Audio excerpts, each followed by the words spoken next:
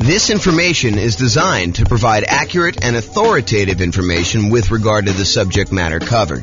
It is offered with the understanding that the presenters are not engaged in rendering legal, accounting, or other professional services. If legal advice or other expert advice is required, the services of a competent professional should be sought. Welcome to the Richmond Real Estate Investing and Real Estate Financial Planning Podcast. Learn all about investing in real estate in Richmond, Virginia, with a combination of real estate financial planning and modeling with numbers specific to Richmond, plus syndicated, more generalized recordings of live and pre-recorded real estate investing classes, not all of them specific to Richmond. Be sure to stay tuned after the podcast for a message from our sponsors. Well, hello and welcome, everyone. I am James Orr, and today we've got a very special class. It is the impact of rapidly rising interest rates on real estate investors. It's going to be a new format for us. I'm trying a little shorter episodes to see how that goes. So hopefully you like the new format. So here's the backstory. I'm recording this in October of 2022, and what we're seeing right now is unprecedented rising interest rates. So I've got this really cool new infographic that Visual Capitalist put out, and I'm going to go over that. And then I'm going to talk about how the rising interest rates impacts real estate investors. You know, I covered this idea before in the Real Estate Investor Shocks class way back in August. It was one of the reasons that class exists. Had a client who was under contract to buy a new construction property. And while they were under contract to buy the new construction property, interest rates rose considerably. And it really changed how that property looked for them because they were unable to lock it in. Usually when you're buying new construction, it's harder to lock in interest rate unless you do some type of extended lock period, or the builder's got some type of extended lock period or some pre-established rate. But if you're trying to do it with a traditional mortgage broker, a lot of times it's more expensive to lock more than 60 days in advance. So they were floating their rate thinking, rates, might go back down a little bit between while they're having the house built and when they're actually going to close. And just the opposite happened. The rates jumped up very significantly while they were under contract to buy the property, almost to the point where they did not want to buy. And so I did a whole class on that type of shock and a lot of other shocks. And that's the Real Estate Investor Shocks class. That was back in August. You can go find that on the podcast. So we've seen interest rates going up at a rate that is unprecedented, and I'll show you some graphics about that here in a second. And one of the things that the question is does this impact real estate investors, and how does it impact them?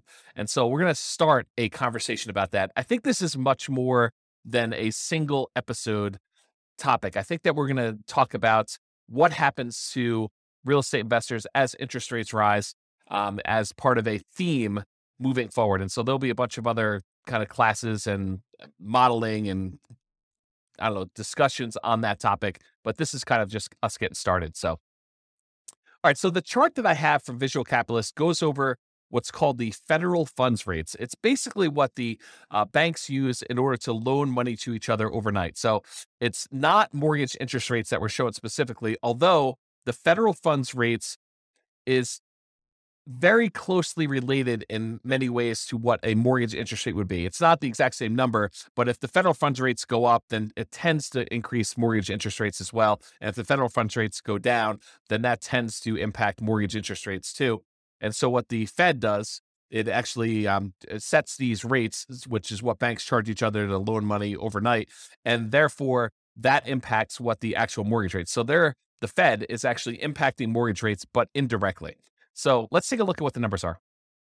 So this is a zoomed in version of the Visual Capitalist new image that we have here. So you can kind of see what's going on, but I'll go over and I'll tell you what's happening here. So this is 35 years of interest rate hikes. It kind of gives you a view of what happened over the last 35 years as far as the change in the effective federal funds rate put out by the Fed and how they changed. And so what they did is they picked the last, 1, 2, 3, 4, 5, 6. They picked the last 6 times that the Fed raised rates very aggressively.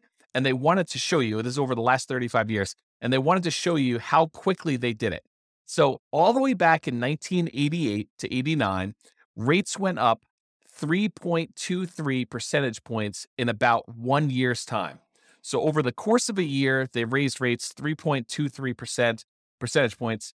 And that worked out to be about 0.23 percentage points per month. So that was sort of the rate that the rates were going up. And for those of you that can see the screen, if you're watching the video version of this instead of just the audio, you can see that that's this one right here. And I'll kind of jump to the punchline and tell you that that is the second fastest time that rates have gone up. So 3.23 percentage points in about a year, or about 0.23 percentage points per month. Then you jump forward to 1994 to 1995, and rates went up 2.67 percentage points in about a year as well. And that worked out to be 0.22 percentage points per month. And that's this 1994-95 one, very close to that other line there. And you can kind of see where it is, just not quite as high. And then in 1999 to 2000, rates went up 1.51 percentage points over 11 months. So a pretty big increase, but over a slightly shorter period of time. That's about 0.14 percentage points per month. And so that is the 1999 to 2001. That's this little blue line if you're looking at the video right there. And then the 2004 to 2006 period, rates rose about 3.96 percentage points over about 2 years. And so that was 0.17 percentage points per month. And that one is right here, 2004, 2006. So that's the largest increase we have on this particular chart, but it was over a longer period of time. So the steepness of it, the rate of change of it, is not quite as dramatic. And so that's right here, that one. And then in 2015 to 2018, this is, remember, after the global financial crisis, rates went up slowly and over a long period of time, about 2.03 percentage points over 3 years. So it took them 3 years, 2015 to 2018, to kind of have these rates go up. And it went up about a little over 2 points during that time. So that was about 0.06 percentage points per month. Now, we're in 2022, and over the last 6 months, we've seen an increase in rates of 2.36 percentage points. So as far as like magnitude goes, it's definitely not the biggest increase we've ever seen. In fact, we've seen we've seen 3 other periods in the last 35 years of history where rates have gone up more than this. Okay, so it's not just a order of magnitude problem that we're seeing that. But what we are seeing is the time period, the amount of time it took to increase that much is a new record. It's faster than any other time in history. And so we saw a 2.36 percentage point increase in 2022 over 6 months, which is 0.4 percentage points per month.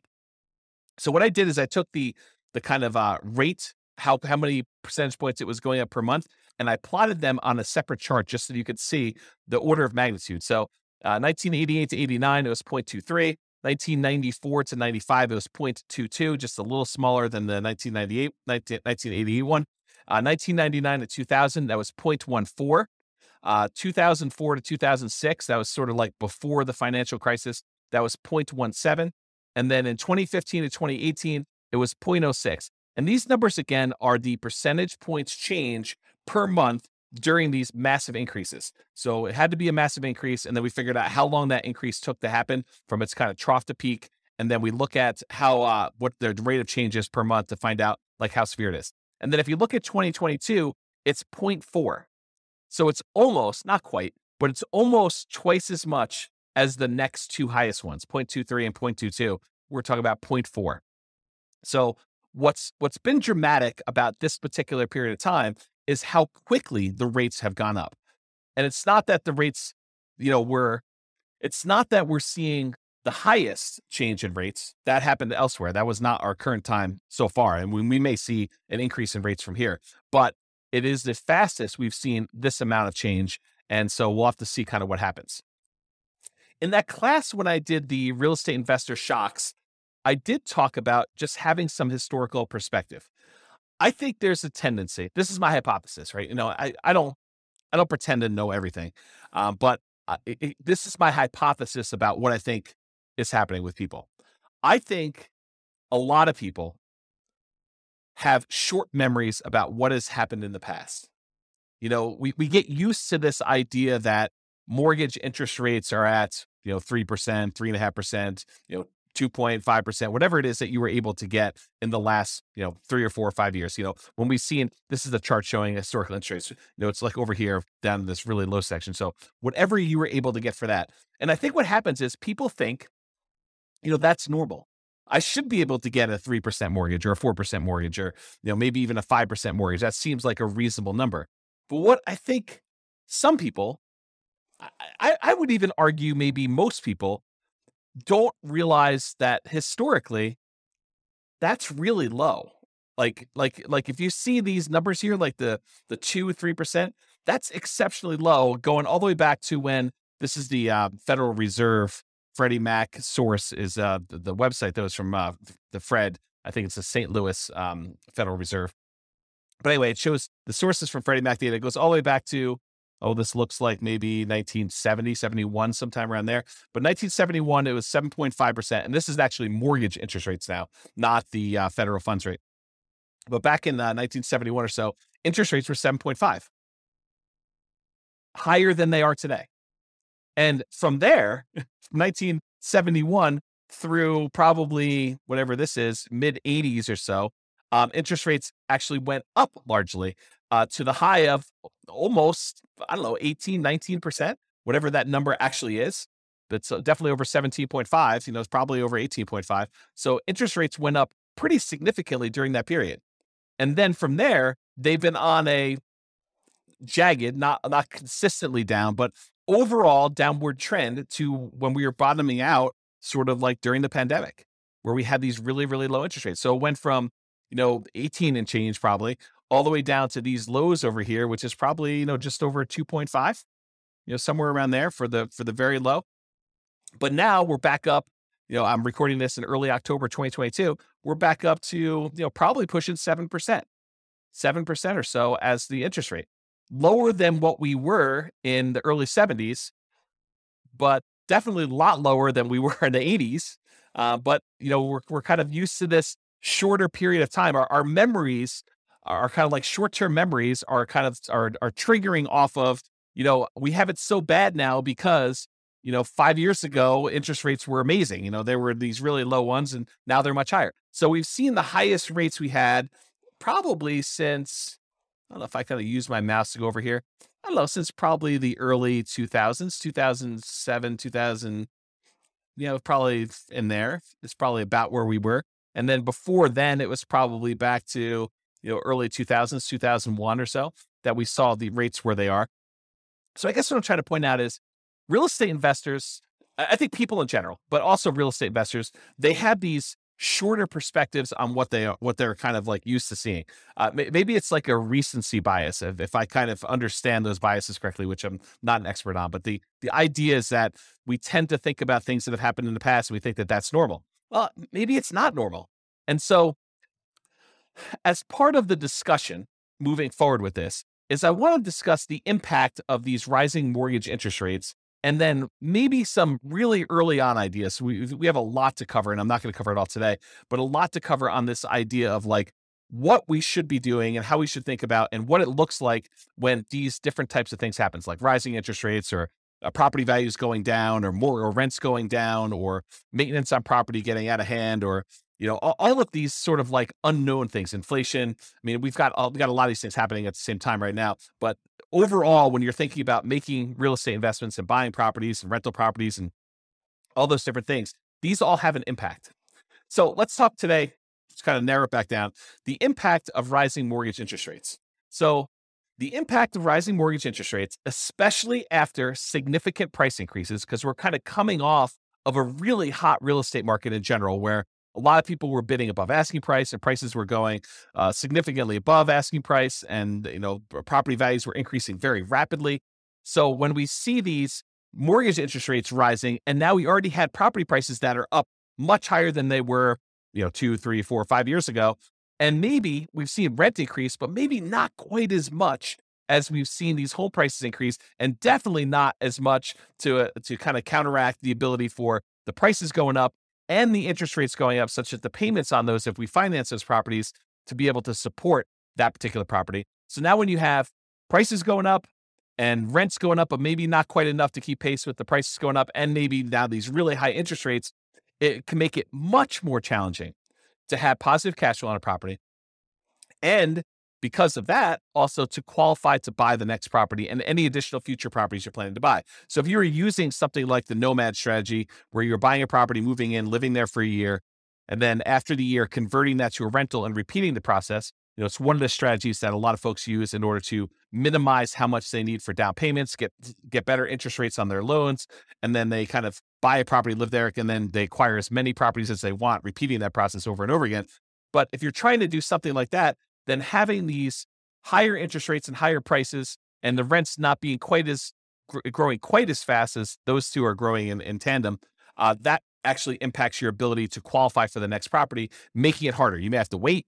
You may have to put more down. You may have to buy down the interest rate. You may have to do a combination of those things. Maybe you have to do some type of other increase their income on the rental property, like doing short-term rentals or something like that. As just an example. So to be able to do all of that in order to buy these properties and qualify for the new loans, these rising interest rates are really impacting that a lot. So the question then becomes, because I hear some of the rumblings going on, is real estate investing dead? Interest rates are now 7%. It doesn't even make sense to go buy a property with 20 or 25% down anymore. It's really hard to get into cash flow, or they're really, really negative, or whatever happens to be happening in your market.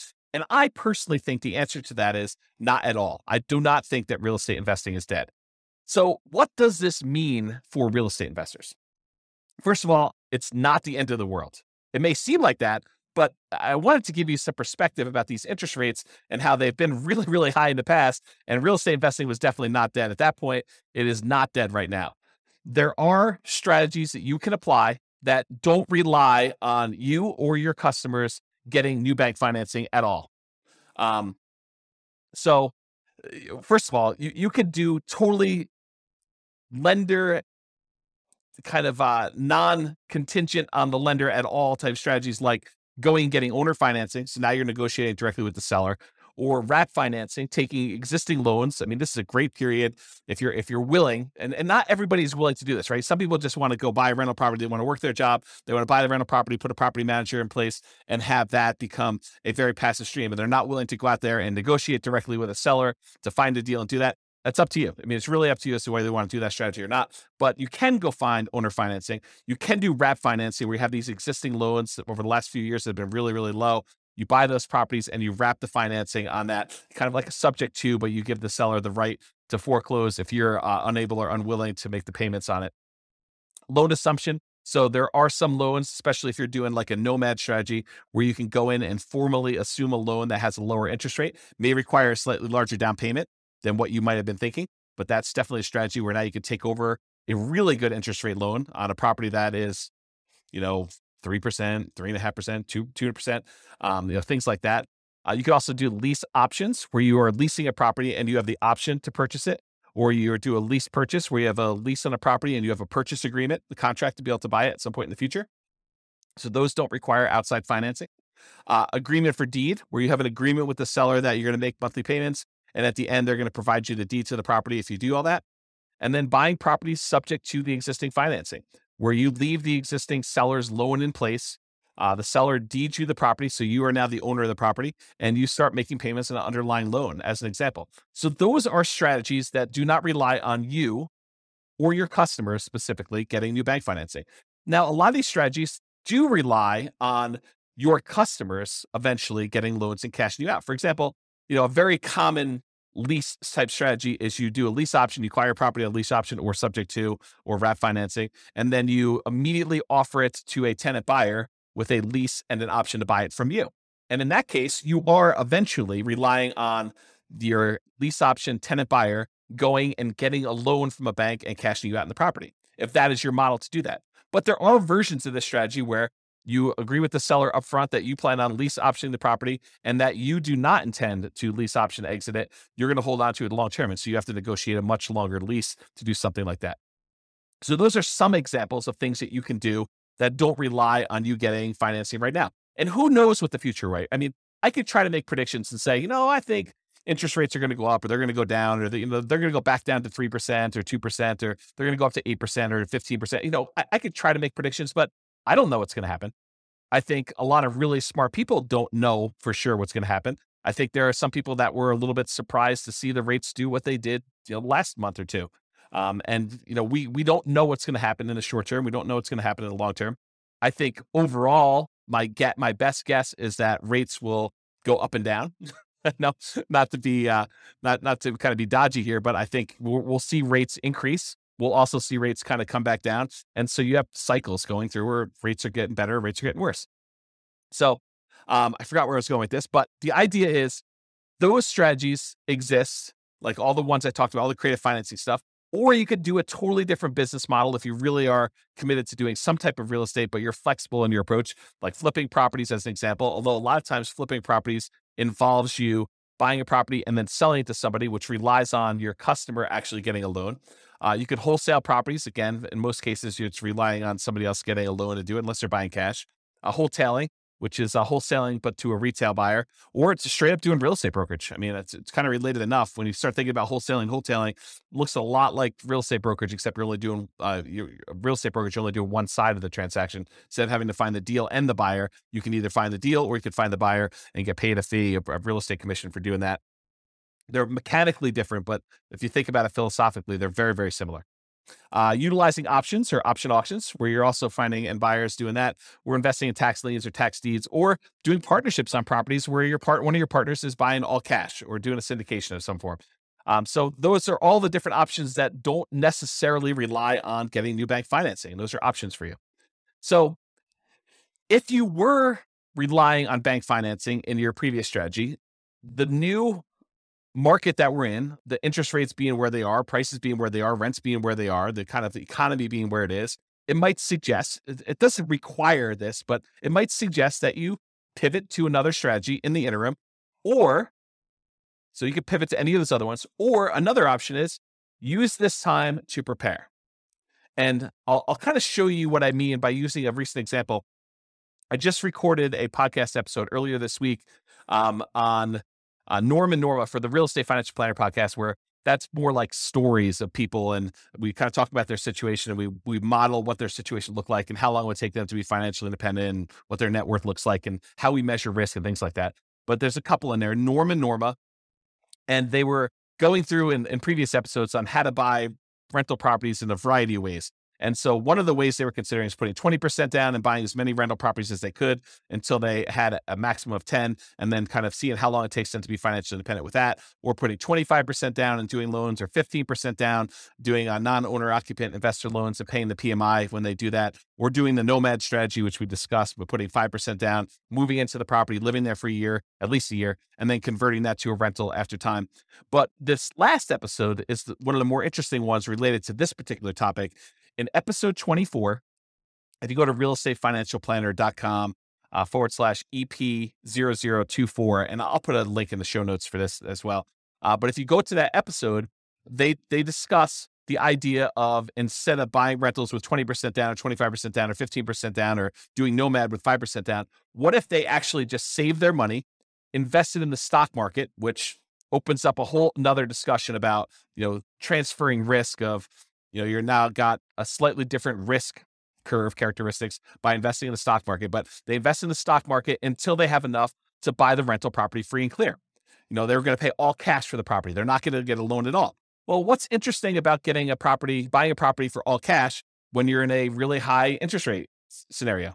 It doesn't matter, right? Because the interest rate is not a factor. You're not getting a mortgage on the property at all. So it doesn't matter if they're 7% or 9% or 18%. You're going to buy all cash. And so the model for them is, they're going to take all the money that they were normally saving, that they were going to use to put 20% down or 25% down or 15% down. And instead of buying a rental property at that point, they just keep using that money, invest in the stock market until they get enough where they have 100% down, until they're buying a property free and clear. And yes, it takes much longer for them to get to the point where they're able to do that. But the interesting thing that happens is, it doesn't take a lot more. It doesn't take a crazy amount of time in addition to do this free and clear model versus doing the traditional rental model. As an example, and this is a very specific example of their situation, their jobs, their income, the types of properties that they're buying. And, I probably will I'm going to talk about this here in a little bit, but I probably will do a version of this for every city in the different podcast cities that we're kind of doing, where we use that city's numbers to show you how this impacts in whatever city you're in, right? Like the idea is that we'll be able to do it for your city, but for their specific situation, their own savings rates, their own, kind of like income and their debt load, because we use debt to income to determine when they buy it. Although you don't do that when you're doing buying free and clear properties, but you do for the other loans. But all their specific situations. In that particular case, it takes them, when they're buying 20% down payment rentals, it takes them 31.17 years. So just over 31 years to be financially independent, where the income from the rentals and any other money that they have invest in the stock market using a safe withdrawal rate, but a combination of cash flow after all expenses and the money that they have in the stock market, that combined is enough to support them with their minimum income that they need for retirement. And we do adjust for inflation and do all the math right. So you can go listen to the episode to get all the details. But the short version is it's about 31 years if they put 20% down. But if they save up and they do 100% down, they buy the properties for all cash, they buy free and clear rental properties, it only takes 1 year more for them to be financially independent, which blows people's minds, because instead of them, putting 20% down, buying a rental property, and then saving up, with the extra cash flow from that one and any extra savings that they got, they buy another 20% down, then they buy another 20% down until they get as many as 10.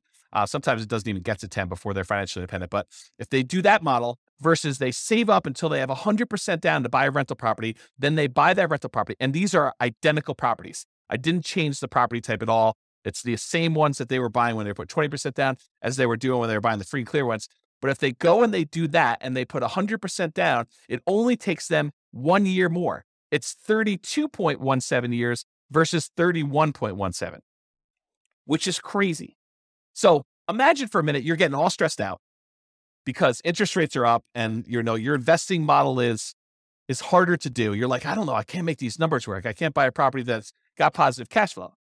Do you think that saying, okay, the market's kind of giving me a sign that maybe I should just pause for a second here, catch my breath, see what's going to happen here. If you've got properties, great. Those are awesome. They're performing well. You've got great loans on them. Whatever your situation is, that's awesome because those kind of get to accumulate. But for now, I'm just going to hoard money. I'm just going to kind of save, put it in a pile, maybe invest in CDs or savings accounts or stock market or whatever you think is appropriate for you and for saving that money. But you kind of let that money grow, knowing that either one of two things is going to happen. Either the interest rates are going to get much better and you're going to find a deal that makes sense, or interest rates don't even have to be better. You just find a deal that makes sense for you to do. Someone offers you owner financing in the MLS or something easy that makes sense for you to invest in. Or you get to the point where you have enough money where you could buy it cash and the financing no longer matters. And if you think to yourself, I think a lot of folks would think, I have to do this. I have to go put 20% down. I have to move really, really quickly because, trying to save up for, buying the first property with free and clear, it might take me 20 years to do that. Yes, it does. It takes forever for them to save up and do 100% down. But when they do, the cash flow from that free and clear property makes up a significant amount of the amount that they need to be financially independent, such that they don't need that many properties in order to hit that number to do that minimum amount they need. So I guess what I'm saying is it takes a year longer to do the one where you're doing 20% versus buying free and clear. If they had put 25% down instead of 20%, it takes 28.5 years. So a little bit faster, whatever that is, 4 years, 3.5 years faster. How's my math? 1.5 and 1.17. So what is that? 2.7, something like that. I don't know. It's hard to do math on the fly here. But basically, it's a few years faster for you to go put 25% down than it is for you to save up 20% down, which is counterintuitive for a lot of folks. They're like, oh, I think it would be better to do them faster, to buy them quicker. Nope, not in this case. So it's a little faster to do that. So that's whatever that is, 4 years faster than saving up and doing free and clear properties, but it's 4 years on the scale of 30.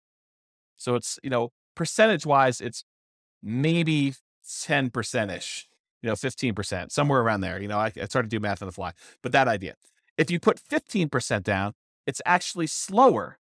It takes you longer to get to financial independence if you put 15% down and pay PMI than if you go and you save up your money and buy your properties all cash.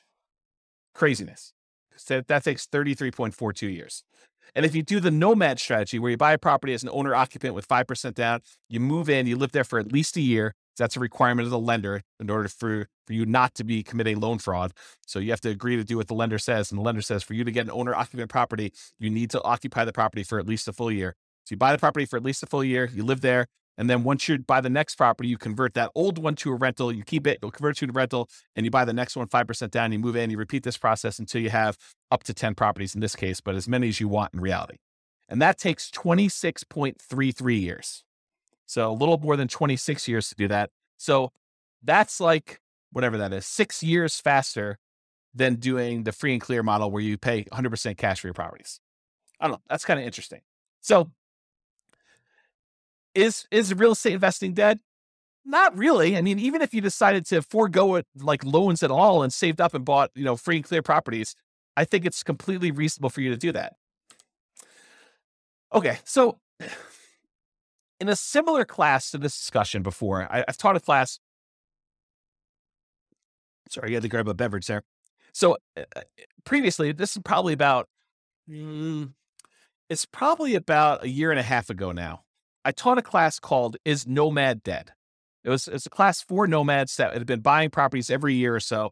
And they were wondering, hey, James, the real estate market's going crazy. The property prices, they're going up so much, and interest rates were getting up a little bit higher, not like what they are today, but they had gone up a little bit. So they're like, hey, I can't quite get the deals I was getting, but prices are way up. And there's bidding wars on properties where, they were having to waive things in order to get their offers accepted that you probably shouldn't be waiving in general, like, appraisals and inspections and, all those things that you might want to keep in most of your offers if you can. I mean, they were in a market where they had to do that to be competitive, but in the ideal world, you'd want to keep those. So they had these bidding wars going on, and the inventory was really, really small. So they had a very limited selection of properties available. So you had all these different factors going on.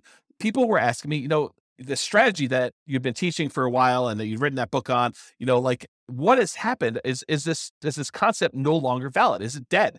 And I think this is, as part of a bigger picture, this is part of the challenge I have with real estate investing books in general.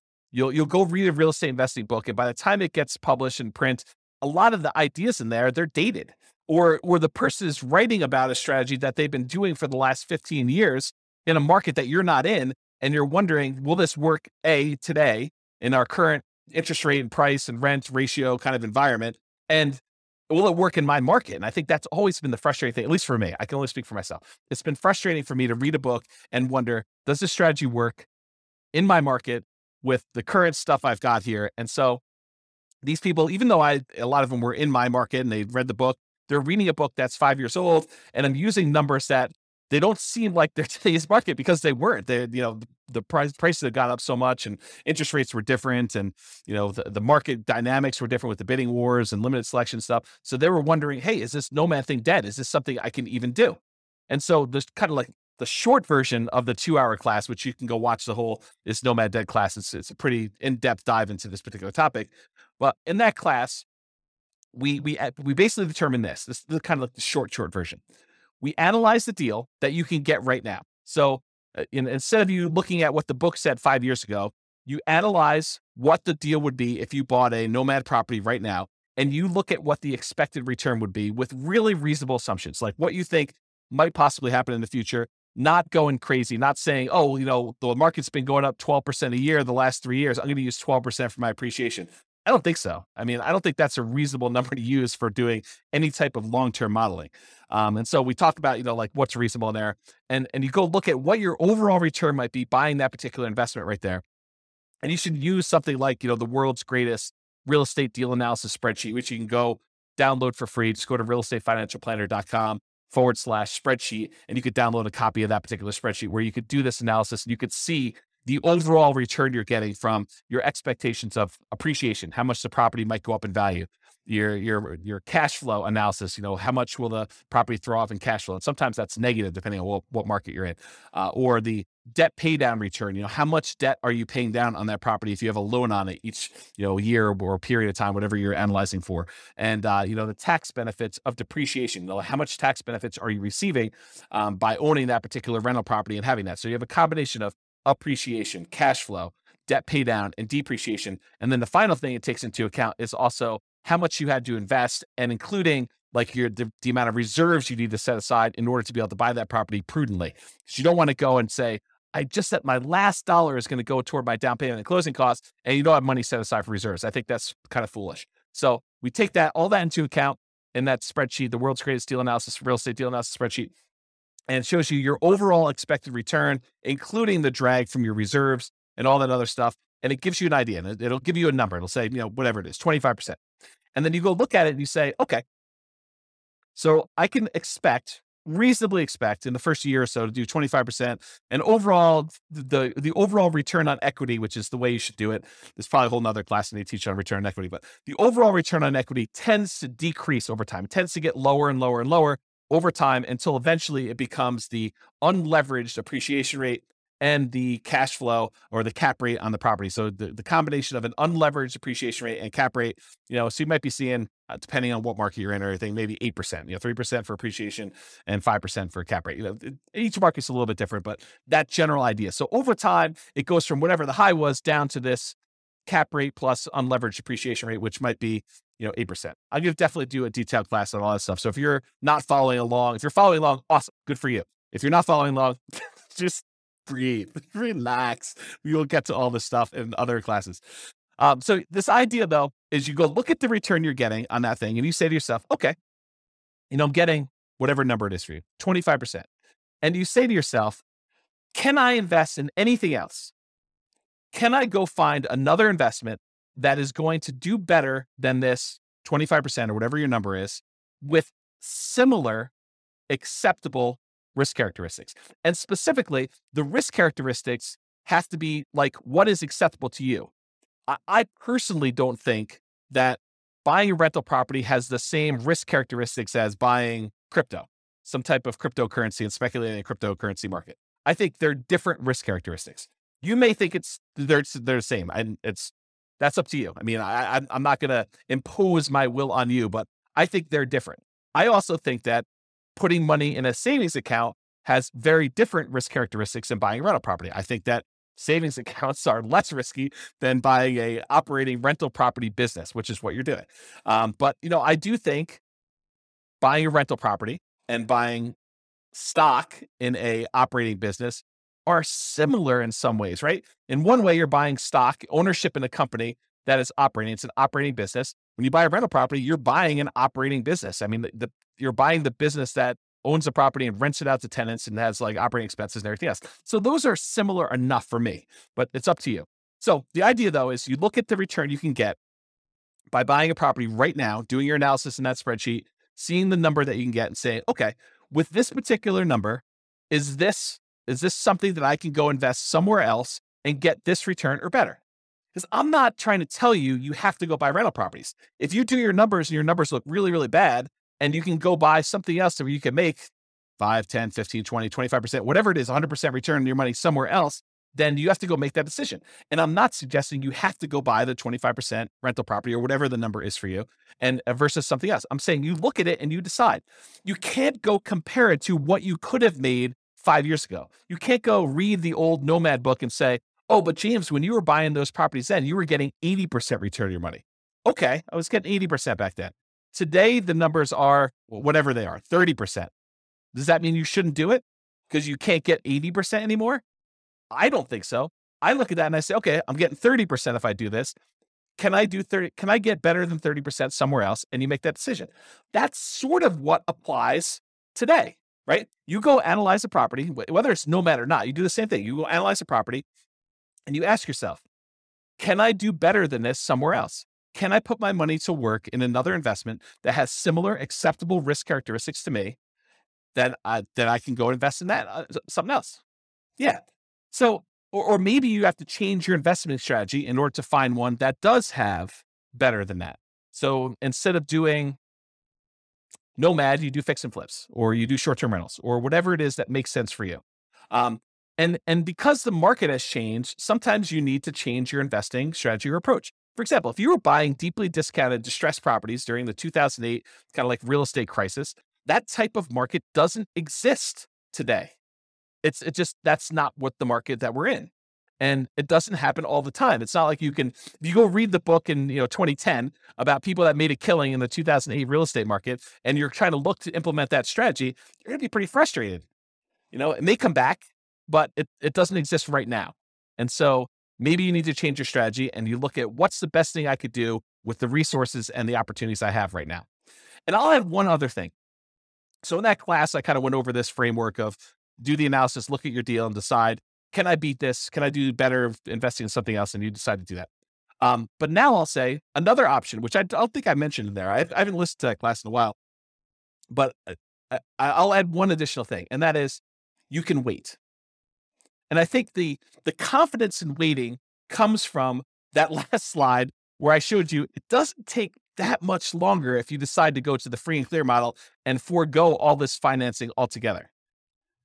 There are some strategies that are much faster than that, but if you're thinking I'm going to do 20% down versus I'm going to do this free and clear model, I think even if you had to wait 20 years to build up enough down payment to buy a property free and clear, which I don't think it's going to be that long, but I think it's prudent for you to wait on the sideline. I don't think it's unreasonable for you to say, I'm just going to hold my money.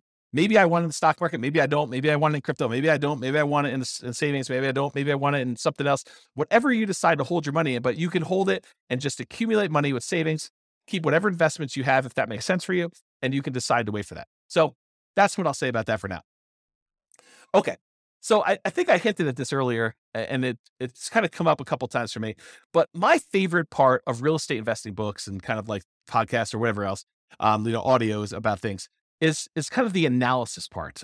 Hearing about someone say, I bought this property, then I bought this property, then I bought this property. And, it took me X amount of time in order to accumulate enough where I was financially independent. And like that part of the book or that part of the story, or like hearing, a property that I own to kind of increase in value and it finally went to this and my cash flow on it is this, like those are the exciting, juicy parts for me personally.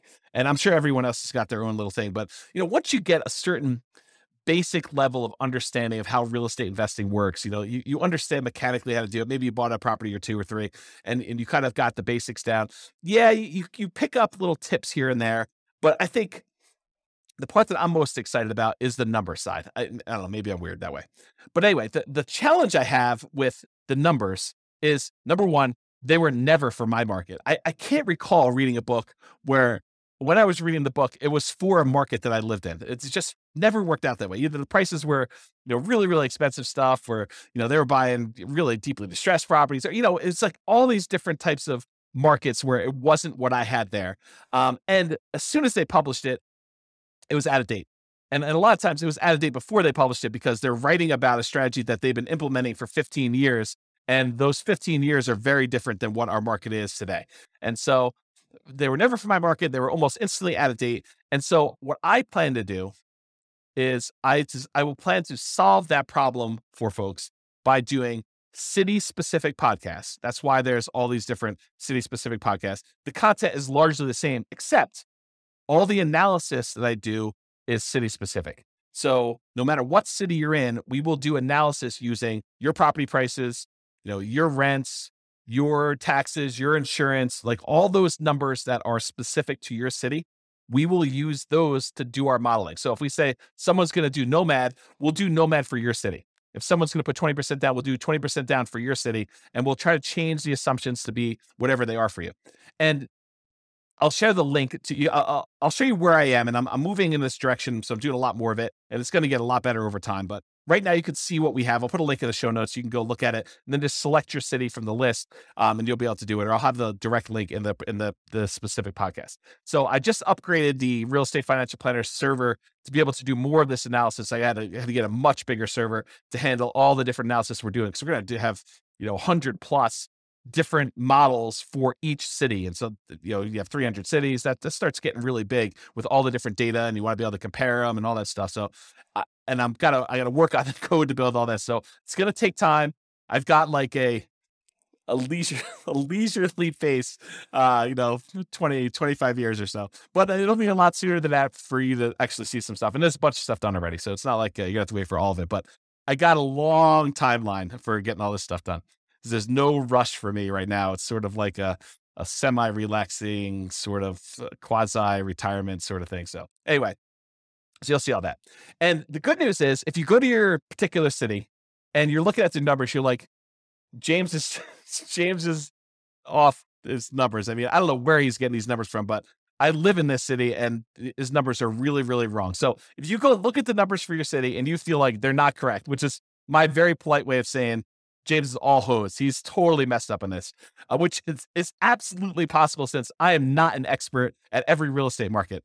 So if you go there and you find out your numbers are wrong, you have at least two options and to get them corrected. So number one, if they're wrong for everybody, if like my price point is off or my rents are really far off or something like that, just tell me, drop me an email, and I can go update them and rerun all the models. So our software allows me to go in there and I can just change the assumptions for whatever it is, and I'll rerun them all, and they'll be correct for everybody. Now you can go and everyone can go and do that.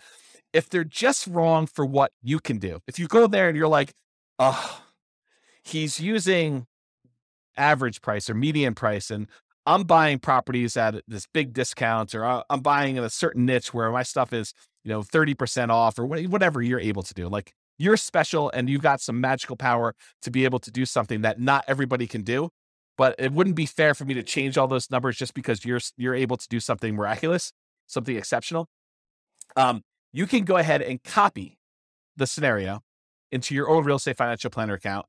Just change whatever it is that is different about you and what you can do, and rerun it. And you'll be able to do all the changes and see exactly how it impacts you. So those are like the two solutions for you discovering that I don't know everything about every market, and hopefully that'll help you. So that's what you can do there. All right. So I went a lot longer than I expected to go. I was thinking to myself, this is probably 15 minutes. It's 45 minutes in. So I hope you've enjoyed this new formats. I will try to keep them shorter in the future. I'm aiming for sort of that 15 to 20 minute podcast length. My contact information is on here, and I'll put it in the show notes as well. And you can kind of reach out to me if you've got questions or need anything else. But I hope you enjoyed it. I hope that is helpful and more encouraging for you than this discouraging news and running deal analysis and seeing, frustrating numbers with your mortgage interest rate. And I'm not sure if the animals, if you probably can't see the cat and the dog, but they've decided to visit and meow, and the dog's not barking, he's taking a nap, but hopefully you guys did that. So anyway, I'm James Orr. Hope you enjoyed. See you next time. Bye-bye for now. With home prices up, mortgage interest rates up, and rents up, but not quite enough to counteract the higher prices and interest rates. Cash flow on rental properties in Richmond is harder than ever.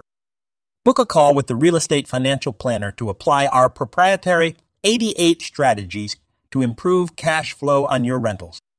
See the show notes for a link to schedule your call and improve your cash flow today. If you're a real estate agent, lender, or professional in Richmond that wants to help our real estate investor listeners, consider reaching out to learn about collaboration opportunities with this podcast.